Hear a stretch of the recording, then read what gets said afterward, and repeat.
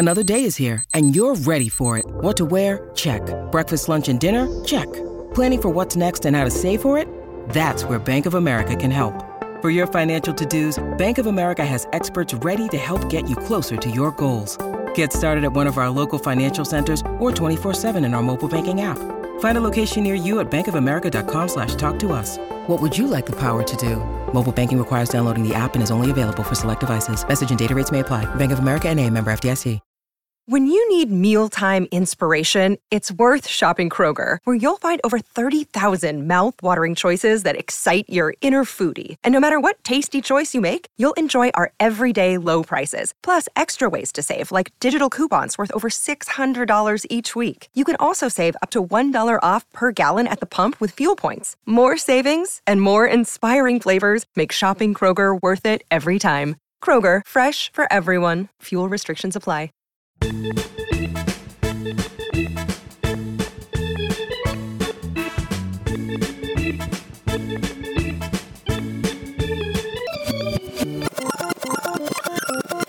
Good morning, everyone, and welcome to Leading Off with True Blue LA. I am your host, Eric Steven, and I have a co-host today, so you know what that means. It's a Dodgers Rewind Day, but my co-host is Jacob Birch. Jacob, wait, this how isn't are you doing? the lineup podcast? What? No. Oh, man, I'm only here for a little bit, then. That's fine. If we could extend this out and make it a lineup podcast. No, I don't think we're going to talk an hour about Chad Fonville as fond as I was at him. Chad Fonville. He never played for the A's. So Chad Fonville was a speedster for the mid-'90s Dodgers. Listeners of last week's lineup podcast noted I had a lot of trivia answers to questions from Craig about stolen bases, and I thought about answering Chad Fonville for them. I did not, but he was certainly someone to consider. But I think I only didn't because I think I had looked at his actual stats recently, and I realized he couldn't have qualified. But anyway. I remember him specifically. I was in college, and he stole a bunch of bases. We're talking like over 200 on when I played AAA. I think it was Triple Play 97 on the PC, which is on one of the slowest. Like if going back now, I'm that computer had to be super slow, but it was also like I think my first computer. So it might as well have been lightning fast to me. But looking back, that had to be really slow. But how fast Chad Fonville was, it showed up in his sort of gameplay. My trivia question for you that we'll get to later. He had 85 hits for the Dodgers in 1995. 42 of them were infield hits. He finished in the top 5 in infield hits in the majors that year. The other 4 of the top 5 were all Dodgers at one point in their careers. Can you name them? No, but I'm gonna put some good guesses out, and we're gonna talk about it afterwards. You're gonna get at least 2 of them. Okay, that's some confidence that's unearned. So Chad Fonville, September '95 in the San Bernardino Sun. This is how he sort of described his play. Quote: "My number one game is my speed. When I get up there, I look at the defense to see where they're playing. Most of the time, they tend to get close up because they know I like to bunt. I just try to hit the ball on the ground, lay a perfect bunt or whatever, and use my speed as much as I can." So looking back a bit, the Giants drafted Chad Fonville in the 11th round in 1992 out of Lewisburg College in North Carolina. He hit fairly well in 3 years at various Class A levels in the minors, 298 over those 3 years with a 374 on base percentage, and he stole 110 bases in 251 games. Again, speed guy. However, he was a Rule 5 draft pick of the Expos in December 94. So you look back today, like it's hard for someone to go, especially a batter, to go, and especially back then to go from like Class A to the majors. And that's what you have to do when you're in the Rule 5. So he started off the year in Montreal, then was like designated for assignment, placed on waivers, and the Dodgers claimed him. So with the Expos, he was 4 for 12 in 14 games. So the Dodgers claimed him off waivers on May 31st. You know, he wasn't a guy playing a bunch. So with the Dodgers, he was just like end of the bench guy. First 42 games he was active, he only started 5 times. So if you remember back then, like Delino DeShields was struggling. This was his second year with them after the disastrous Pedro Martinez trade that I can't believe I brought that up. But anyway, he was struggling, so the Dodgers tried Fonville at second base late July that year.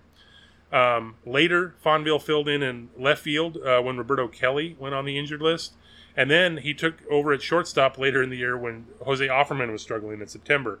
So Fonville that year, he hit 276, 328, 302. Like, again, pure speed guy, no power whatsoever.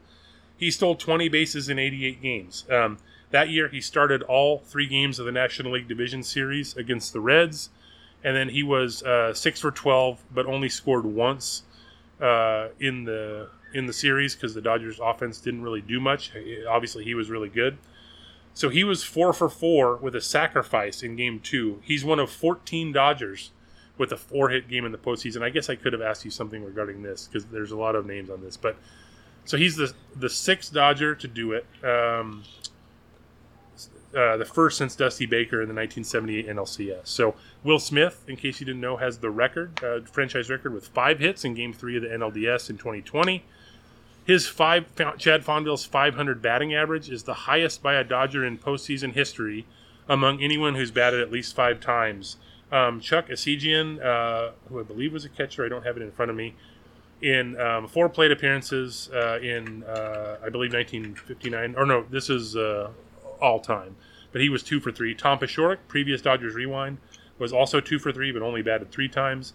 Wilson Betemit also hit 500 in 10 plate appearances, 4 for 8, all in the 2006 NLDS. Back to 96 for Fonville. I guess that was 95 for Fonville. The next spring, Fred Claire, again from the San Bernardino Sun. He replaced 3 players last year. I've never known that to happen. If Chad continues to play the way he is, he's going to be in the lineup. And we will talk, I guess, a little bit about what he did in the lineup in 96 a little bit after this. So Chad Fonville, he wore number 22 with the Dodgers until they reacquired Brett Butler in August 95. Now, keep in mind, so the Dodgers had Butler for 4 years, and then he went away to the Mets. And then, so Fonville comes in, he wears 22, but Butler was 22, and then the Dodgers got him back in August 95. So Fonville switched to number 3. Maybe his mojo went with that as well. But those two batted 1-2 down the stretch and in the playoffs. So in 95, I guess he did. In 96, Fonville was more of a utility man. He didn't start until 3 weeks into the season. He played second base, third base, shortstop, left field, and center field. But he only hit 204, 266, 234, a 38 OPS plus in 221 plate appearances. So he didn't really play much. So after he made the team in 97, he was sent down after 10 games into the season when Nelson Liriano, who I definitely remembered was on the Dodgers. That's not true. He started the season on the injury list, but then once he came back, they sent down Fonville. The day they sent down Fonville, it was started with weird things. So they were on the road in Pittsburgh. Fonville missed the team bus, so he got to Three River Stadium late. But then once he got there, the game was rained out. But then before going back to the hotel, they brought him in and said, "Hey, we're sending you down." But then they said they weren't sending him down because he was late. They were just going to send him down. They liked him. This was like a one-off incident or whatever. Now another note here. Speaking of speedsters, Maury Wills worked with Fonville in the minors in '97. This, from what I can gather, this was sort of Will's entree back into the organization.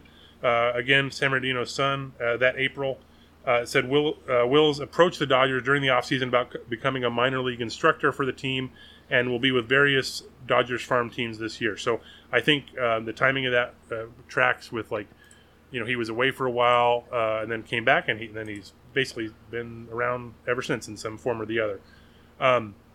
So later that year, the Dodgers acquired former Giants outfielder Darren Lewis in late August from the White Sox. They ended up sending Fonville to Chicago as the player to be named later, a few days later. So his Dodgers career was over. He hit 245, 302, 272 in 200 games with the Dodgers, 27 stolen bases, only a 59 OPS plus, but definitely the speed sort of tracked with him. That was his game, and he knew it, and that's how he played. After LA, Fonville played 9 games for the White Sox in '97 and 3 games for the Red Sox in '99. He was 0 for 2 with 2 walks and a steal. So he had 0 home runs in 602 plate appearances in his career. He only hit 3 home runs in the minors in 2,206 plate appearances. One of them was in 92 in short season A-ball. One of them was in regular Class A in 93. And then in 1999 with Pawtucket, AAA, he hit a home run. So this was a man who knew his game, and he knew how his bread was buttered in a way. So in his career, 133 hits. 57 of them were infield hits. 24 were bunt hits. The bulk of those were 95. Fonville later returned home to Jacksonville, North Carolina, coached his alma mater, White Oak High School, where he was also a teacher. I don't believe he's doing either now, but there were some articles around the 2020 World Series where I think he was still coaching then and teaching, and they were catching up with Chad Fonville, and he's like, yeah, of course I'm still rooting for them, all this stuff. So now back to our trivia question. Can you name, in 1995, the leaders in bunt hits? Infield hits in 1995. Chad Fonville was second in the majors.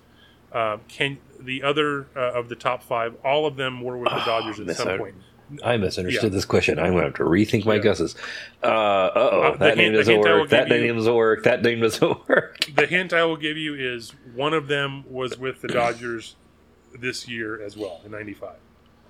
I don't know if that helps. It should, considering what I just talked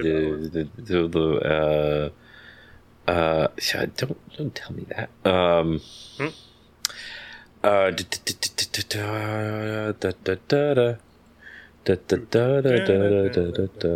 Brett Butler. Brett Butler is number 4. He had 42 infield hits. Butler had 20 bunt hits, one more than Fonville's 19. The person who had the most infield hits also had the most bunt hits, and probably the most obscure person that you might not think of as a Dodger. Oh, good. Thanks, pal. But I could tell you, this year he was with the Rangers, but you probably know him more as a Brave. Center fielder. Kenny Lofton? Kenny Lofton's number 5. Okay. He was with Cleveland this year. 33. I mean, I guess I more think of him as a 11 years player, before he was with the Dodgers. So, 33 hits. Roger Cedeno?